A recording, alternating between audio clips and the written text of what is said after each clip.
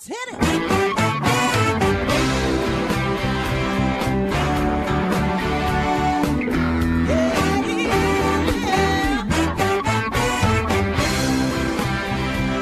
Hi, everyone, and welcome to Alzheimer's Speaks Radio. I'm your host, Lori La Bey, and I'm so excited that you're joining us today.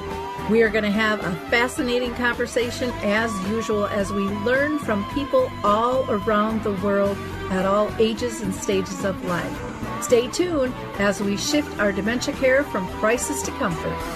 Here we go. What you think about, you will bring about.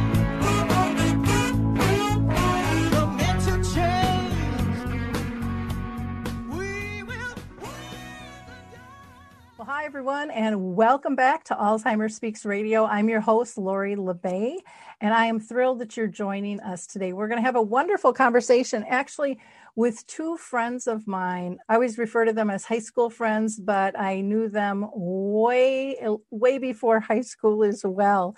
So just hang tight with us. And I want to give a couple of shout outs to people. One is, if you enjoyed our opening music, it's called Clarion Call. And I so appreciate the Mark Arneson Band featuring My Adore, doing that song special for us. You can download that on any of your favorite music platforms if you want to. For those of you that are new to the show, we are about sound information, not just sound bites. We like to have real conversations with real people at all levels of the journey all around the world. And you might be our next guest. So if you think you've got a story to tell, please reach out to me at Lori, Lori, at alzheimerspeaks.com.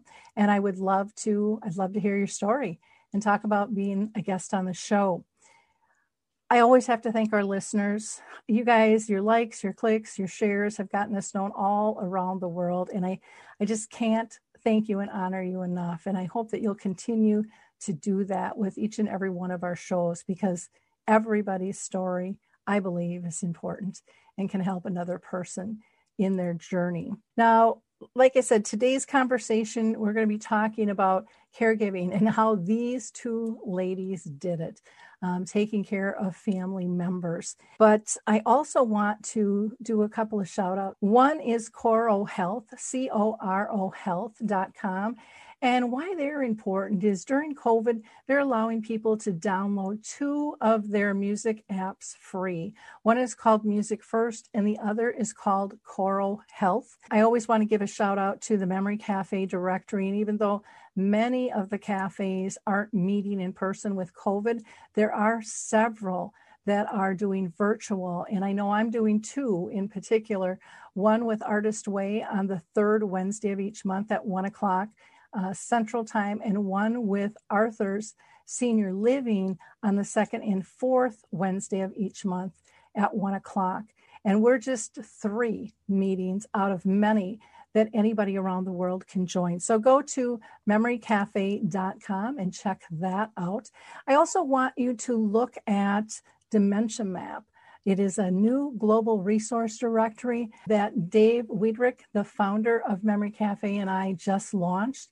And our goal is to help everybody around the world get their resources out to the people in need. And last, I want to give a shout out to the Foot Bar Walker. So we're going to take a listen to them, and we'll be right back with our guests. Introducing the life-changing Foot Bar Walker. I'm Peggy from Danville, Kentucky, and I'm 91 years old. The Foot Bar Walker revolutionized my care of George. It absolutely benefits the patient and the caregiver both, and that's the beauty of it. It's so easy to use. It folds up just like a dream. I got it in and out of the car without any effort at all. The saving that I made from having to put him in a nursing home came to about $192,000. Does someone you love use a walker? Do they struggle to get up from a seated position? Are you a caregiver dealing with physical pain and stress as you help your patient? The Foot Bar Walker was designed to assist not only the patient, but also the caregiver. Patients have more control standing up, and no lifting from the caregiver is required. See how it works at thefootbarwalker.com. That's thefootbarwalker.com. Peggy, would you recommend the Foot Bar Walker? Do I ever? I would not be in the health that I'm in today at this age had it not been for the Foot Bar Walker. So today I am really thankful to have two lifelong friends who are courageously going to share their stories, their journeys of hope and helping others on this path of caring. It's not an easy one. And we're going to hear probably some of the good, the bad, and the ugly, because that's the honesty of the journey. Marta Spencer is recently retired, and she was a bilingual financial counselor at one of our major hospitals here in the emergency room. And she would describe herself as just another daughter whose mother died from dementia in isolation during the COVID pandemic, which isn't a very good situation. And many people are still struggling with now. Personally, I know Marta and how she cared for her mom. And she wasn't just another daughter.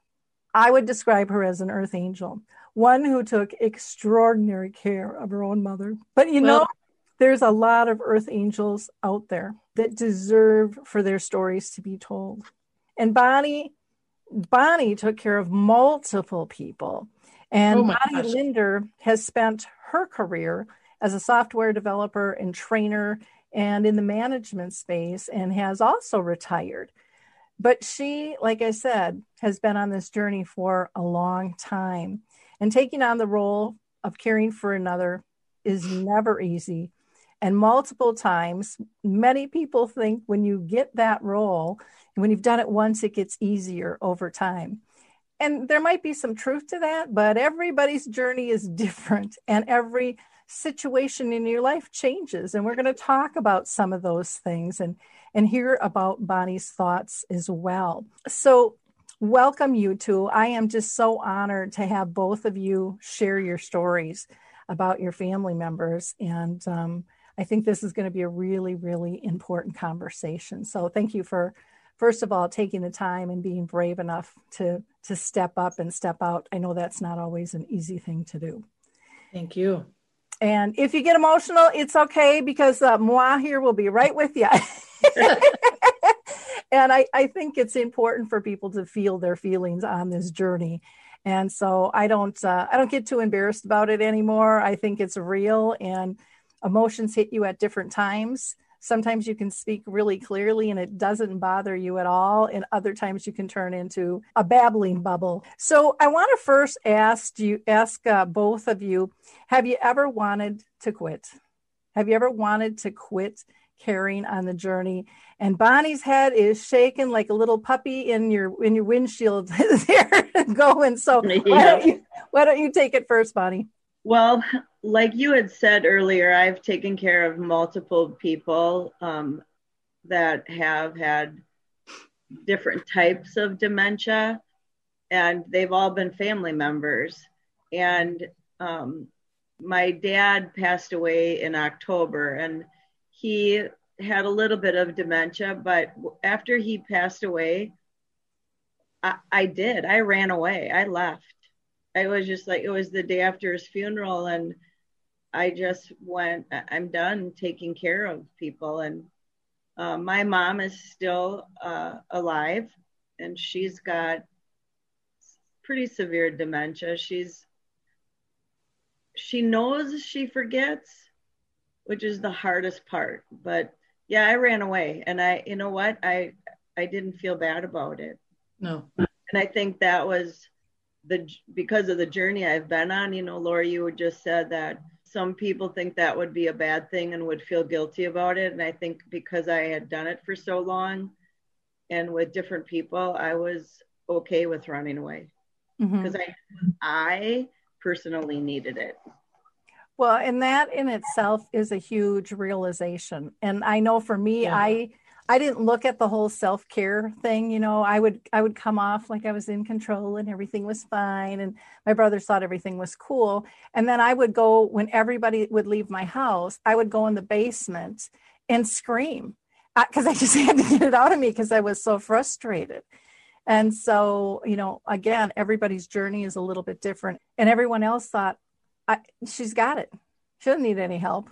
What's going on? Even though I was asking for it. They just thought, she's doing fine. She's doing fine. But I didn't want to show that side to anybody. And I didn't realize I was a kind of a sinking ship. It's really important to show that side because your other family members need to see that too. And I'll tell you, I have two sisters, and we've seen the ugly side of each other, and we've seen the good side of each other. Like any family and any sisters that they argue, but because we've all gone through that part of it. It's really important. Marta, how about you? Did you ever want to quit your journey? I did, but I thought, you know what, considering it, that she wouldn't be alive, then I thought, nope, this is what I do. And I'm not a parent. And so I've never had children. I had nephews that I babysat, but I never knew what it was like to have a child. And having mom with advanced dementia was like having a toddler. And that's how I had to look at her. I don't mean that with any disrespect at all, but I went into her world whenever I was with her. And so if I would just immerse myself in her life that way, then it would be okay. Because you learn, it was a learning process.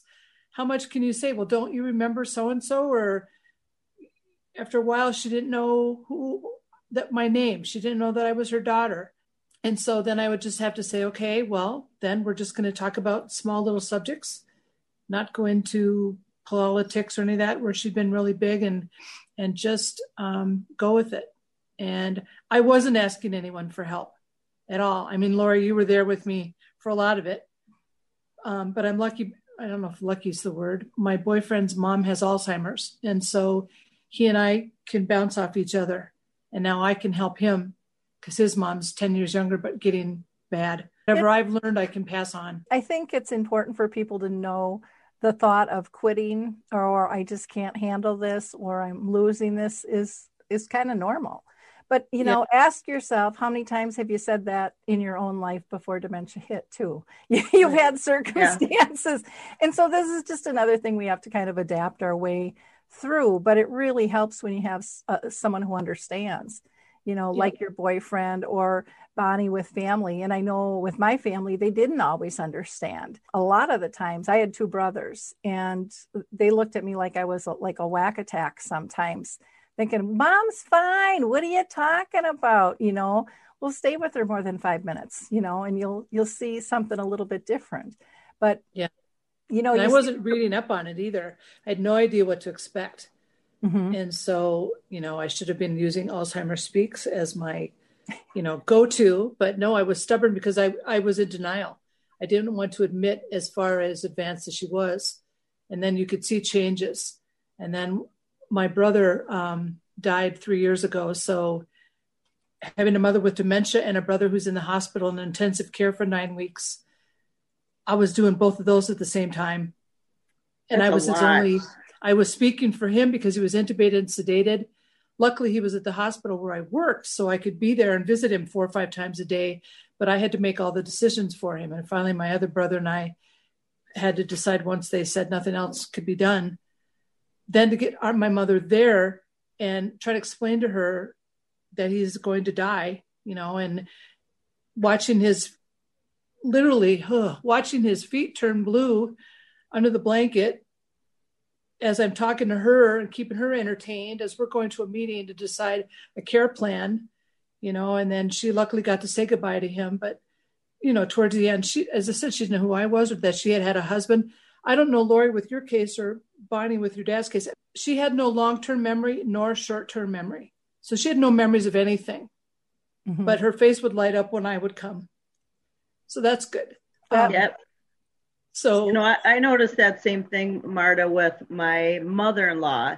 She was the first experience I had with Alzheimer's, and she wouldn't know us, but man, you knew in those eyes when she looked at you, you could tell that there was love in the eyes. Oh yeah.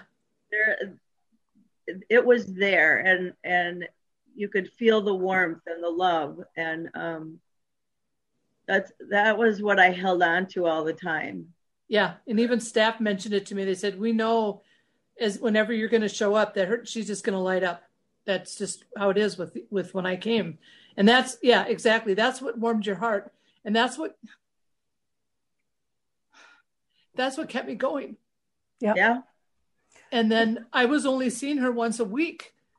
She was in a memory care unit. And luckily, she was on the first floor, so I could have a window visit.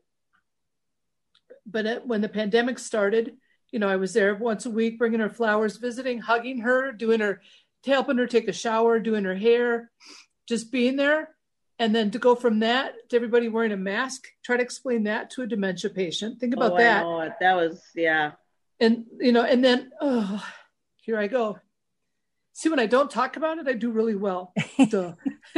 But watching her deteriorate every week because of this, I won't even say the word, damn pandemic. And the isolation is what really advanced her dementia.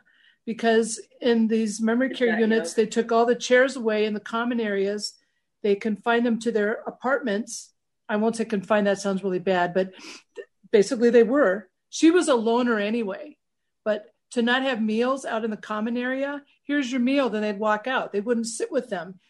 Food is, you got to eat with somebody. That's how it is. And it's a social thing. And so they're not getting the socialization. And the staff did the best they could in that situation. Nobody planned for something like that to happen. And I don't hold anything against them, but to see her deteriorate is what really, Yep. I see the same thing too with my mom, and she's in memory care. And I the other day, my tears came the other day when I was watching the FedEx airplanes being loaded up with this vaccine and the trucks going. I all of a sudden it lost it. I just sat here and cried like a baby because I'm like, because I know my mom's where her care facility is on the list for one of the next couple weeks. Oh, good. She here in the city? Yeah. So I'm like, Thank you, Lord, for doing this, because then I can take her somewhere. Yeah. I can get her out of those four walls that she has been in. Yep. For almost a year. Is she watching TV? A little bit. My mom stopped the day she moved in, and she'd been watching it all day, every day, because she couldn't remember how to turn the TV off and turn it on. Yeah. And I came once and it was unplugged, and I thought, who the heck did this? Oh, she did it, because she didn't know how to turn it off. Yeah. And it wasn't worth trying to explain to her because she wouldn't remember. Right. So I don't know. She puttered around a lot and moved things around. And it sounds so silly, but that was a little game I played every Saturday. It's like, where did she put her comb this week? You know what? That reminds me, like I wrote down some things for me. And that's one of them. Is you have to find the humor. You have to find some humor. And it's like so important. I remember when my mother-in-law, she would always ask my kids how old you are. And they would tell her the right number. And then they would tell her, and then 2 seconds later, she'd ask the same question again. How old are you? And then sometimes they'd say, if they were 13, they'd say, okay, I'm 13. The next time I'm 34. Oh, and then the next time I'm 6. Oh, and it was just like, we laughed, but you have to find the humor because it's so dang sad. It is. It tears you up. We would have, my boyfriend and I would go every Saturday night and have dinner with her. And she was at the place right across from the fire station on Lexington, Rose Creek Point or whatever it's called. Doesn't matter. But they'd always serve a dinner roll with the meal. And she'd want to take that roll back with her to the room. And I gave up saying, Mom, it's going to dry out. You're going to forget where you put it. Just let her have it. And she was left-handed.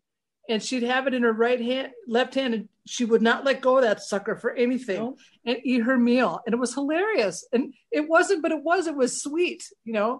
And it made her happy. And anything I could do to make her happy, that's what I did. Bought her new shoes, went to Savers and got her new sweats, whatever I could do. And that's what we do for our moms.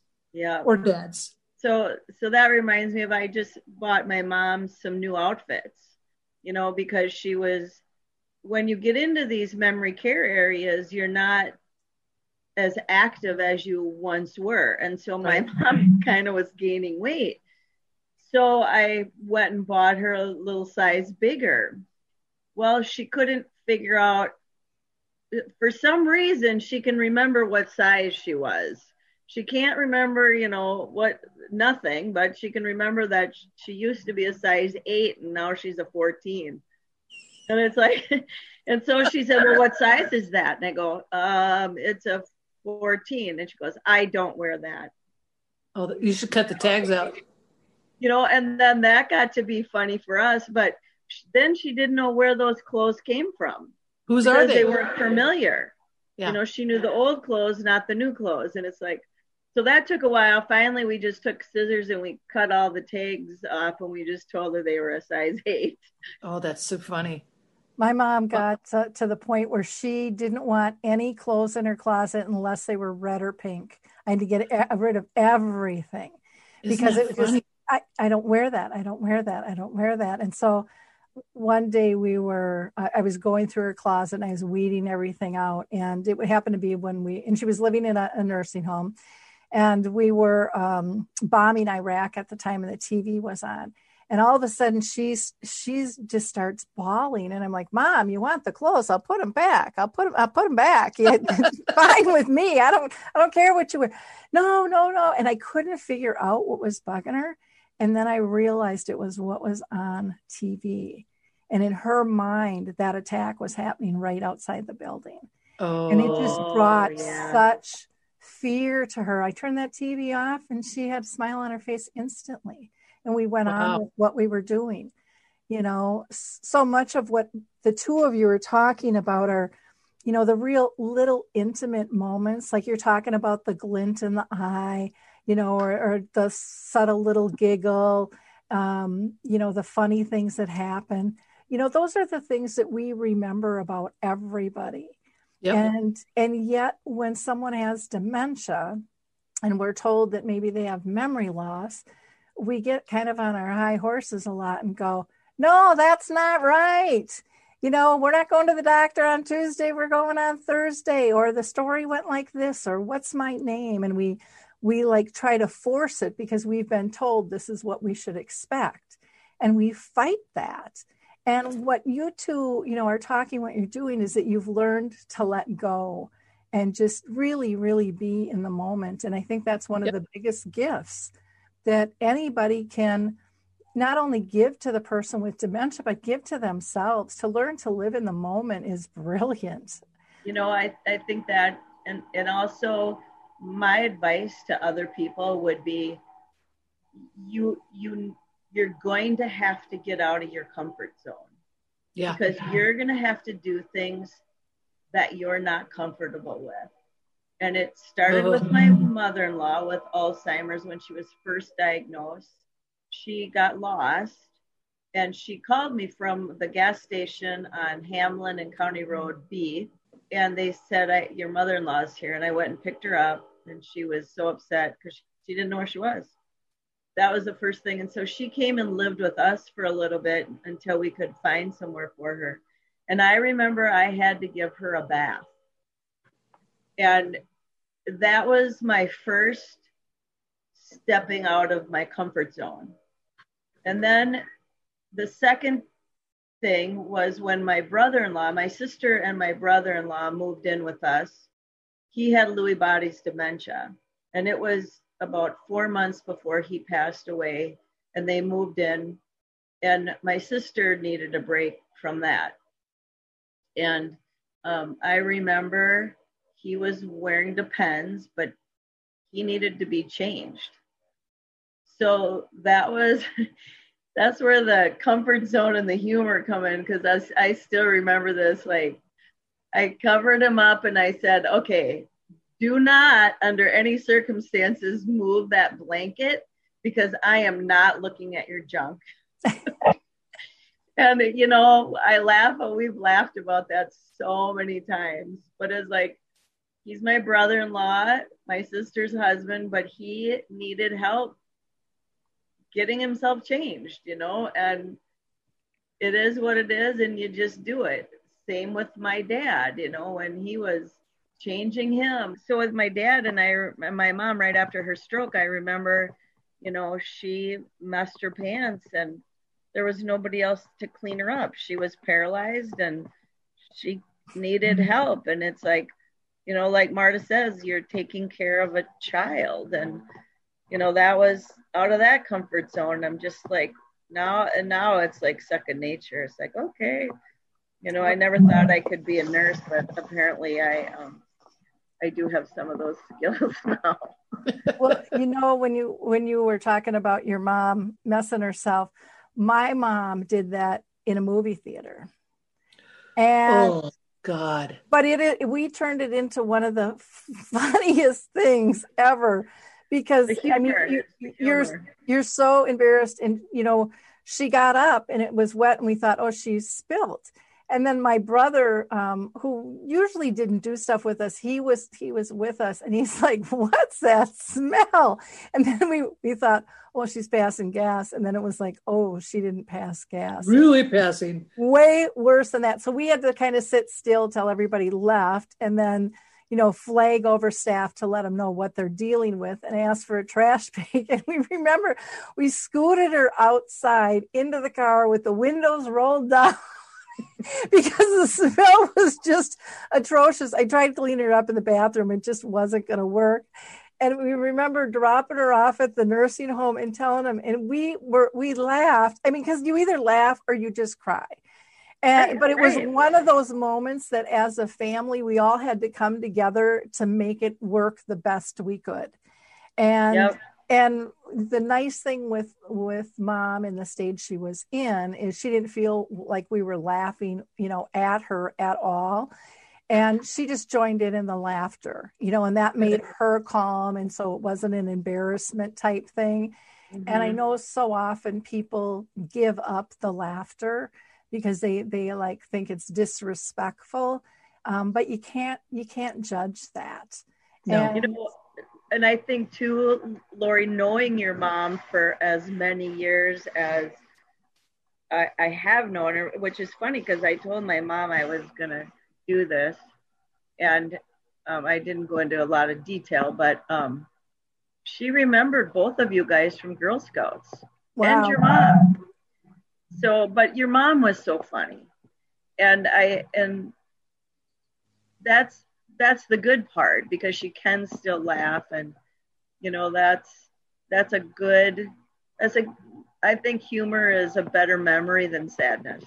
Yeah. Another time we were up at the cabin and it was winter, and she slipped in the foyer and she fell. And so my daughter and I are trying to get my mom up. My husband's unloading and he comes in and he's like, he was all upset. Oh no, we got to get Dorothy up. We got to get her up. And we're like, we're trying. But the three of us were laughing so much because my mom was a big woman. She's laying on the floor and she's on this rug and she can't like sit up or push herself up. None of that. So I'm like, Mom, can you bend her knee? And she goes, okay. And she wiggles her finger. Well, Danielle and I just lost it at that point. And Tom was like, it's not funny. We got to get her up. So then we're trying to like lift the rug and like roll her over. And we couldn't do that. Finally, we ended up pushing the rug up against the closet, getting her feet square. Tom and I got behind her and we lifted her one on each shoulder. And then I'm telling Danielle, kick her knees, because her feet were just straight, against the door. And we needed her feet to drop to the floor. Right. Oh my gosh. All four of us, we were just splitting the gut on that one, but she wasn't scared. She wasn't embarrassed. And, you just have to work through it to get whatever needs to be done. And I mean, those are, both of those memories, they're not sad for me. They're not, disgusting for me. They're like, that was really funny, because if that happened to anybody who was well, you would be split in the gut. Yeah. Or mortified. Yeah. And I think Sue too, like for my mom right now, she can't remember that my dad passed. Yeah. And so every time she calls, she'll ask, how is your dad doing? So she must think he's in the hospital or something, or I can't get a hold of your dad. And so you go through the whole thing. But I have found that when I'm having these conversations with her, I've learned now how to take a right turn and get her laughing about something. Yep. And then she forgets about it. And then right before I hang up, she goes, now, have you talked to your dad? And so they're like, oh, okay, we're going to start this all over again. But, you know, it's like I said, I put some bullet points together for myself to always look at it, to remind me that humor was number one on my list, and accepting that you're not going to fix it. There's no way you're going to fix what they have, and get out of your comfort zone, and you got to have a lot of patience. And I think those are the top four that I always refer back to, because I think about them every time I talk to her or I go to visit. You know, my mom and I laughed the other day. I bought her, it's like an MP3 player that looks like a radio, sort of, but it's got this button that's probably 4 inches by 2.5 inches, and with these large letters that say on, off. And so I showed it to her, and I said, I loaded it up with a bunch of music that she liked from the 40s, and Robert Goulet was her favorite. And so I got all these tunes on there. And so I told her, I said, all I got to do, Mom, is push this button. She looked at that button. She goes, well, it's large enough. I should be able to figure that out. And I was like, yep. Well, that's wonderful. Then she laughed about it. And I'm like, yep. So I don't know if she's played it again. She probably forgets that she has it there, but. Well, in technology and the products that people come up to try to help that whole process are really, really important there. Let's talk a little bit about family relationships, and did your relationship with your family members change? And Marta, I'm going to let you go first. Well, as I said, my middle brother died 3 years ago, and so he's obviously out of the picture. I have a younger brother. He and I are 4 years apart. I'm the oldest, so we were never really close anyway. And as in many families, he has his wife and his kids and his business and his life. So he was there to make big financial decisions, and he's the one that said, hey, it's time to put her in a memory care unit. And he and his wife took care of that, where I'm the emotional one. He's not. So I'm a Libra, so I've got to be balanced. So he balanced me that way. And when I needed him, he was there. But I wasn't asking him for anything. I was saying, hey, this is what's going on. And I'm the one that visited every week. He did not. But he's the one that moved her in. He's the one that moved her out. He was there with me when she was dying. They very kindly let us inside the memory care unit in June when she died. I was there with her. We were both on her bed with her when she died. So I can't thank them enough for that. But nothing has changed between us. We're still, I know he's there if I need him, and he's there if I'm there if he needs me, but nothing has changed that way. And I was hoping it would bring us closer together, but I feel like an orphan, to be honest. Yeah. But you have us, Marta. I know. And I have my Instagram friends and my friends on Facebook, and I live alone. So here goes. Sorry. For all of you out there who have lost someone this year, we all have a really, I think of the three things the top three things for me this year. I started to work from home. My mother died and I retired. And that's a lot to have happen in a year amongst everything else. But for those of you that have lost someone, I feel for you, because we never had a funeral because of the pandemic. I've not been able to hug anybody. I've mourned basically by myself. And that's been really hard. So I watch a lot of TV. I don't know if that's the right answer, but so I'm thankful to Lori and to Bonnie that we can talk about this, because not everyone I know has this in common. And we all, people check in on you, but nobody checks in on me anymore to say, hey, well, Lori does. I lied. Lori does. But how are things going? So I don't bring it up, and I probably should. So I feel for you out there in radio, internet land, wherever you are. We're all in this together. Yep, that's for sure. And there's a lot of people that are alone dealing with this. How about you, Bonnie? Well, I can relate to a lot of what Marta just said. I have 2 sisters, so there's 3 girls. And I think, there's always power struggles. I'm not really the emotional one in my family. Not either. Yeah, I'm more like your brother. I take care of all of my mom. I took care of all my mom and dad's finances and like all the paperwork and power of attorney and executor and all that kind of stuff. And I will say, with 3 girls who a lot of each one wants to be in charge, there's some very ugly conversations. Ooh. And then you just you have to chalk it up to family. And then there's been some really good conversations. So I think sometimes you have to go, okay, I've had it. I reached the end of my rope, and my sisters each have reached the end of theirs. And when they do, who do you take it out on? People you love, your family. Yeah. So we've all taken our turn with that. And my advice to other people would be, when someone does that in your family, let it go in one ear and out the other, because you're all going to be better off for it.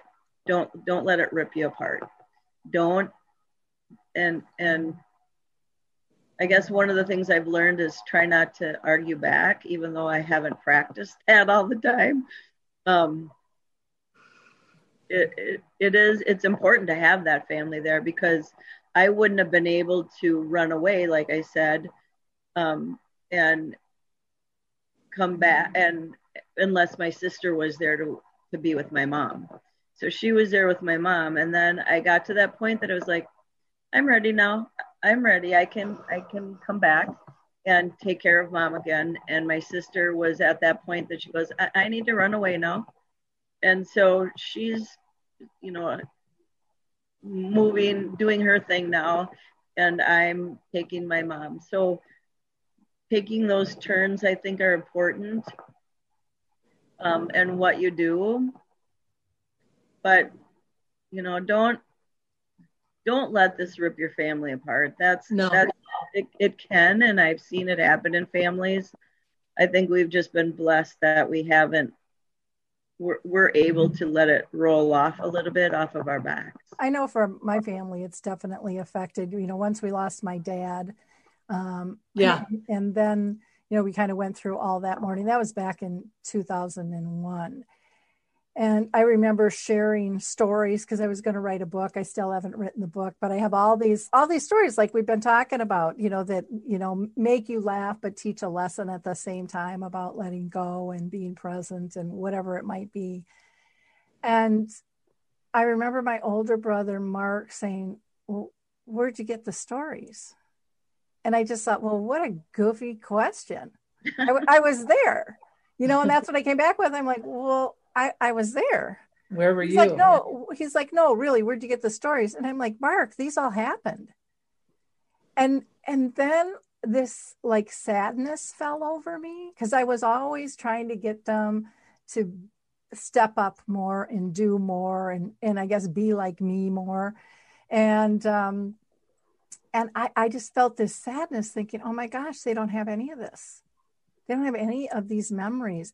But that's on them. I know, but but it changed me from that moment forward. And then we ended up getting into a deeper discussion of, because I think I said something like, oh my gosh, you don't have these memories because you guys really weren't around that much. And I didn't say it to be, make them feel guilty, but I was just really sad that they lost out. And that's something that you can't recapture, especially when someone's died. Now my mom was still alive and they could have stepped up, and I was hoping that would happen. And then we had this conversation of why they didn't. And they said, well, you had things under control. And I said, well, you can always use help. Well, you made it look so easy. And I said, well, you wanted it to look easy. And that you didn't really want to know what truly was going on because you didn't want to feel the loss. Let's kind of be honest here. And then they said something really important. They said, well, Lori, you're kind of a control freak. And I'm like, no, I am organized. That's why everybody comes to me. I am organized. I am not a control freak. No, Lori, you really kind of are. And I had to take a serious look at that going, how could anyone perceive me to be a control freak?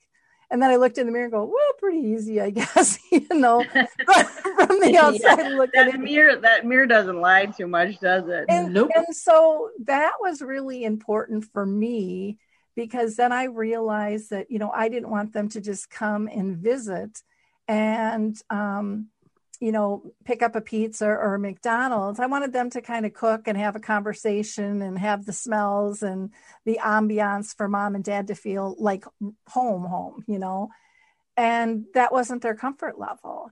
And it really made me realize that, nobody wants to be stuck with somebody 24/7, not a person with dementia, not a person caring for a person with dementia. We all need our freedoms, but we all have the right to still be who we are. And we have to learn to appreciate what everyone brings to the table. And their relationship never was that with my folks. So why should it be now? Yeah, they're sons, first of all. Yep. And so you got the son-mother and you got the mother-daughter relationship. Yep. And so, I thought we changed it. I thought they'd be around more, but things didn't really change significantly, with the whole caring role. And that I finally let go of, because for many years, I don't know if you guys did this, but I worked really hard at trying to change them and trying to make them be more like me. And I didn't even know I was doing that, but when I made the conscious decision of that's their choice, I had a lot more time to spend, mentally, physically, emotionally in the space with my mom. Right. Versus putting energy towards that. And that was a huge moment for me. It was important that I felt, and I'm exactly what you're saying is it was important for me because I kept feeling, all this negative energy towards my brother because he wasn't spending the time, knowing he was busy, but he could have made the time. But I thought, you know what? That's on you, my friend. I'm going to be the one making memories, and I'm going to have good memories and bad memories, but it's me. And this is one way I'm taking care of her, but I'm taking care of me too, because I am able to spend that time with her. And I'm glad I did it. Good point. It is about taking care of us and who are we at our heart, what makes sense for us. And when we get into, I see a lot of families when they're trying to sort out the different tasks. And I'll never forget one, woman was supposed to give her dad a shower, and she's like, I'm just not comfortable with that. And another where a son was supposed to bathe their mom, and they're like, I can do just about anything, but I can't do that. We have to respect that. Or someone who's given finances, and they're like, I'm the last person you want to give finances to, or be in charge of whatever it is. We have to honor who everybody is and what their comfort level is, because if they're not comfortable doing that task, it's going to be a rollerball effect with that whole situation. And sometimes we get, I think, so task oriented, we forget about the emotional side. And the emotional side, to me, makes or breaks this whole experience. Yeah. In terms that's of the gift that I could give to her, was the emotional side. One of the really good memories I have is the place that my mom and dad were living opened up to essential caregivers, so you could go in, and you sign up and you get an hour, 2 hours, twice a week. Nice. So it happened to come in September, and my mom and dad were celebrating their 72nd wedding anniversary. Oh my gosh. 72 years of being married. How old were they when they got married, Bonnie? Well, they were 1948, 10, 23 maybe. Okay. Man. Yeah. So, anyways, I made them a special table for their dinner. They were eating in the dining room, but I got a tablecloth and flowers, and I made their table beautiful just because they always went out for dinner on their anniversary, and this year they couldn't. And that, I can't even tell you how glad I am that I did that. Wow. Because a month later, my dad passed. So, and then now I'm going to go see my mom on Sunday. I have, signed up to go see her. Isn't that something you have to sign up to see your mother? I'm going to bring some cookies, and she can decorate them. Great. Even though she takes her Christmas decorations down, and then we have to put them all back up again because it's not Christmas yet. She just keeps thinking it's over. It's like, no, it hasn't happened yet. So we're going to, do that with her. And those are building those memories. Because like I said, I'm not the real emotional side. I'm kind of cut and dry, black and white. And, but I do have a creative side. So that's why trying to find these fun things to do with them. And she loves puzzles, but she can't do them by herself. So sitting down and doing that with her, those are all those building of memories. And what about coloring? Have you tried to color with her? With her, you can do that, but she won't do it by herself. No, we did all that. of those things, which is fun. Which is kind of what you guys were talking about with brothers. I don't have any brothers, so I can tell you I raised 2 boys, but I could tell you that those are the things they could do for people out there who men are, if they want to spend time with their parent, but they're not sure what to do when they get there. Those are the things that they should do with them. Yeah, because you can't talk about memories. No. So don't dwell in the past. Do right in the moment. Every 2 weeks I would bring mom flowers. I would go to the grocery store and get 2 big bouquets and combine them together. And I would cut them all off, with the scissors under the water. It was a ritual. And then she would stand there with the vase, and I'd make her place them in the vase. Yeah. And well, should I put it here, Mom? You decide. You do that. You know where it goes best. And that was the thing we did. And then they would last for 2 weeks. Of course, they would never get watered. But I put lots of that powder in there. and that was the thing. But we could do that together. And when you're talking about bathing, I never thought I would be helping my mom take a shower, but she wouldn't shower. She didn't want to get cold. I get it. Right. And so I would just kind of have to badger with her and bribe her. And I would bring her candy and snacks. So she had those in her cabinet, but it was hell giving her a shower. I'm telling you right now. Yeah. And every day when I take a shower, the last thing I want to think of is my mother when I'm in the shower, but I do because it was awful. But then, as soon as the water turns off, I'm cold. So I would have the towel around her shoulders, on her hair. I mean, we had a ritual. But then the upside is then I would do her hair. And her hair was about your length, Bonnie. And I'd never used a blow dryer in my life. As you can see, I've got naturally messy hair. And I learned to use a blow dryer so I could do her hair. Yeah. And so I just got done cutting my mom's hair. Yep. Yep. That's what I did. Learning how to do her hair like that.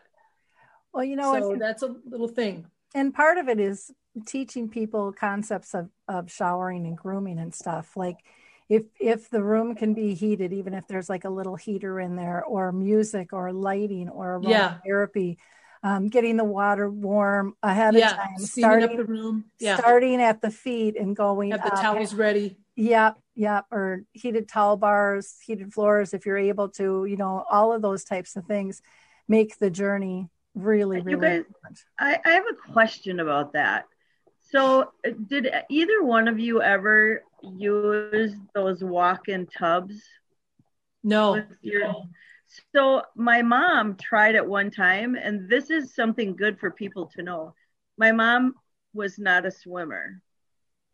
Just really didn't care for the water, but she did like taking baths. So we thought, oh, she would love this. We'll get her a walk-in tub. Well, what happened is it started filling up and she completely freaked out.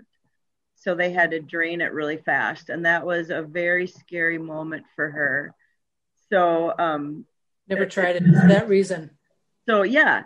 So, people are going to be different about that, but that's just, again, one of those things you'd never think of.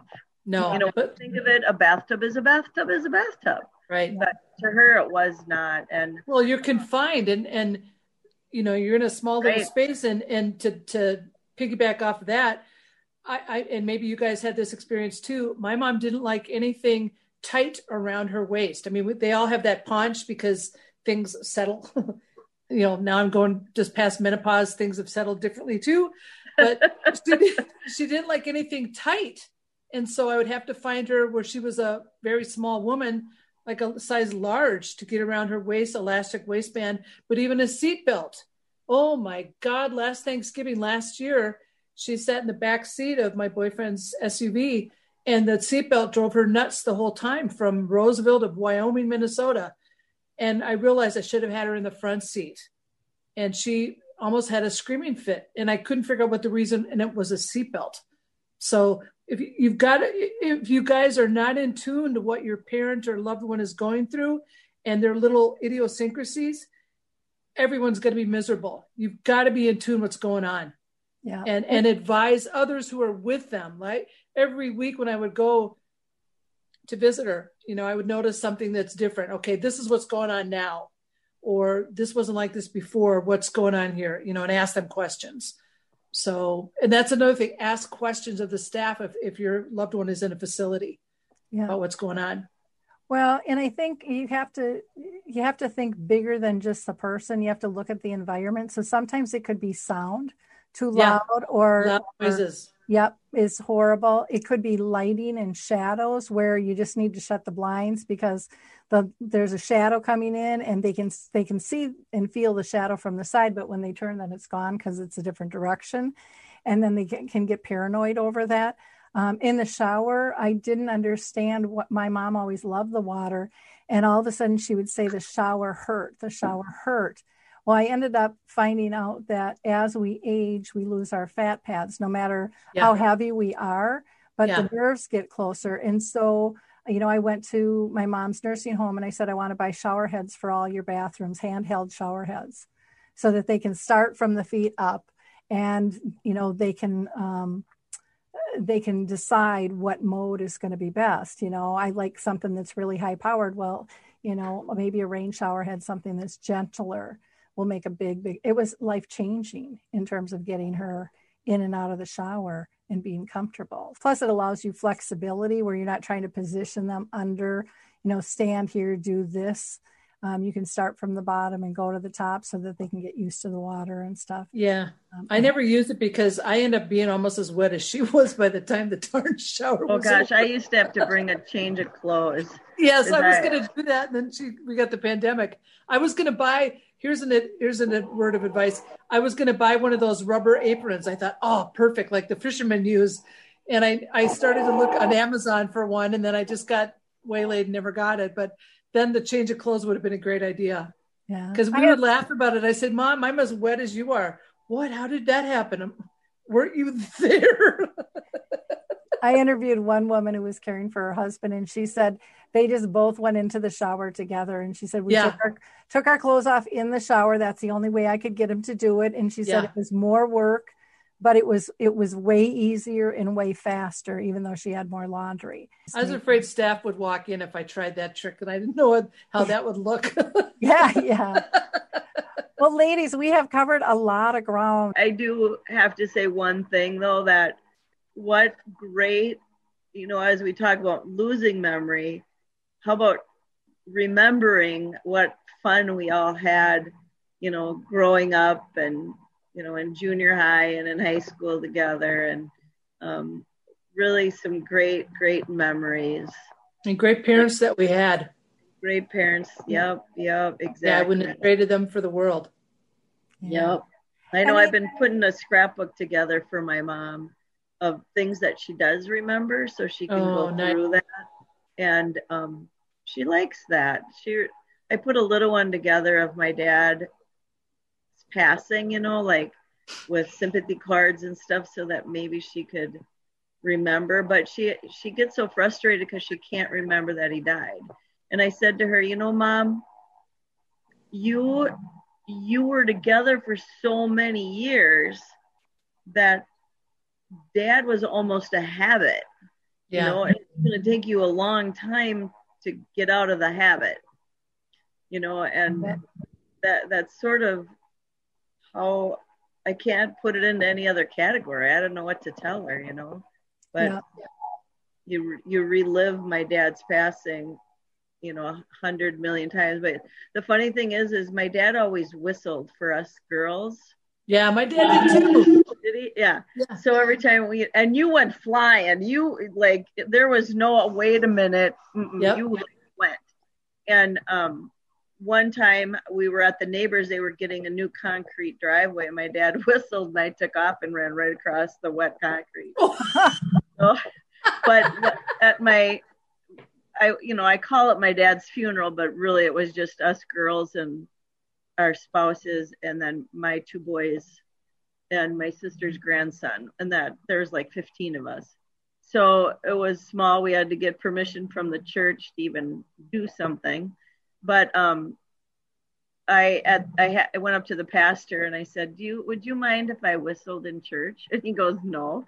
So at the very end of my eulogy, talking about all my memories of my dad and things, I go, and Daddy, this one's for you. And I whistled his whistle really loud. Oh, and it was like, my mom remembers that. Nice. So neat. Yeah. Well, any last advice that you have for someone who is giving care right now? Just real quick. Regardless. Yep. And enjoy every moment regardless. Yep. I heard two people complaining about life, and today when I was at the store, and the guy was complaining about having to take care of his mother. And now my wife's involved in it. And I thought, dude, if you only knew. Yeah. Because you complain, but there are hopefully more good times than bad. And as Bonnie said, ask for help. Yeah. We're here if you need us. Yep. It's okay. I mean, that's the one thing, ask for help, but it's okay to step back when you've had enough and you can't take it anymore. It's okay to take a little break and ask someone else to come in, and then you come back. Yep. Yeah. I've got to learn.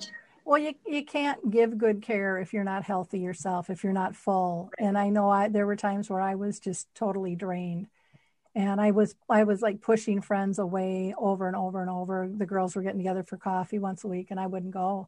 And one day they called and I was just angry, and I'm like, okay, I'm going to get them off my back. I'm just going to go. And I said, okay, I'll come for 10 minutes. Like I'm the queen coming to town, rolling out the red carpet. Here she comes. Aren't we privileged? And I showed up and we laughed and cried for 2 hours together.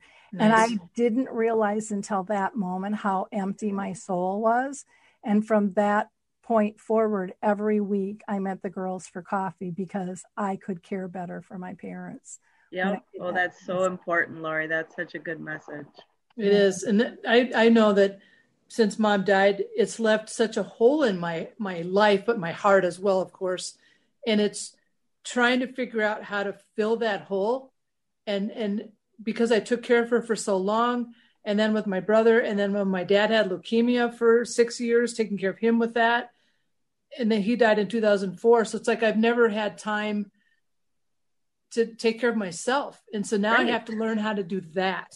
Yeah. And that's a whole learning process. And that's where I've gotten my hobby of photography to kind of keep me centered and sane that way. It's like a whole nother conversation, See, you need us back. Taking care of all these people for all these years is like, oh my gosh, that one we need a bottle of wine and a good 2 hours.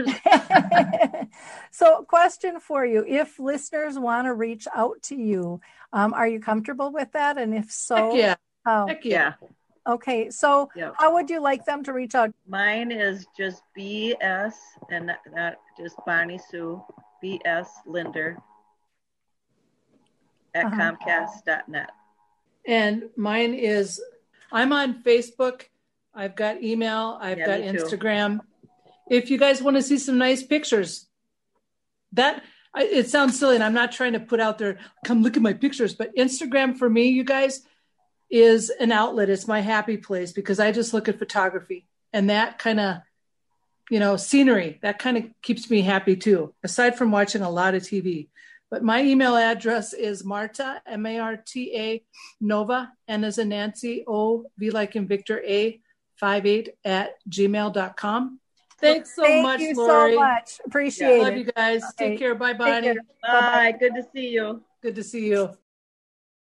Well, hi, I'm Lori LeBay, and I wanted to tell you about Alzheimer's Speaks, which is another great podcast. You see, my own mother lived with dementia for 30 years, and I felt lost. Did you know every 3 seconds someone in the world is being diagnosed with dementia? Odds are it's going to hit your families too. We want to help you connect to services, products, tools, research, and stories so you can be prepared. Please subscribe to Alzheimer's Speaks on your favorite podcast platform.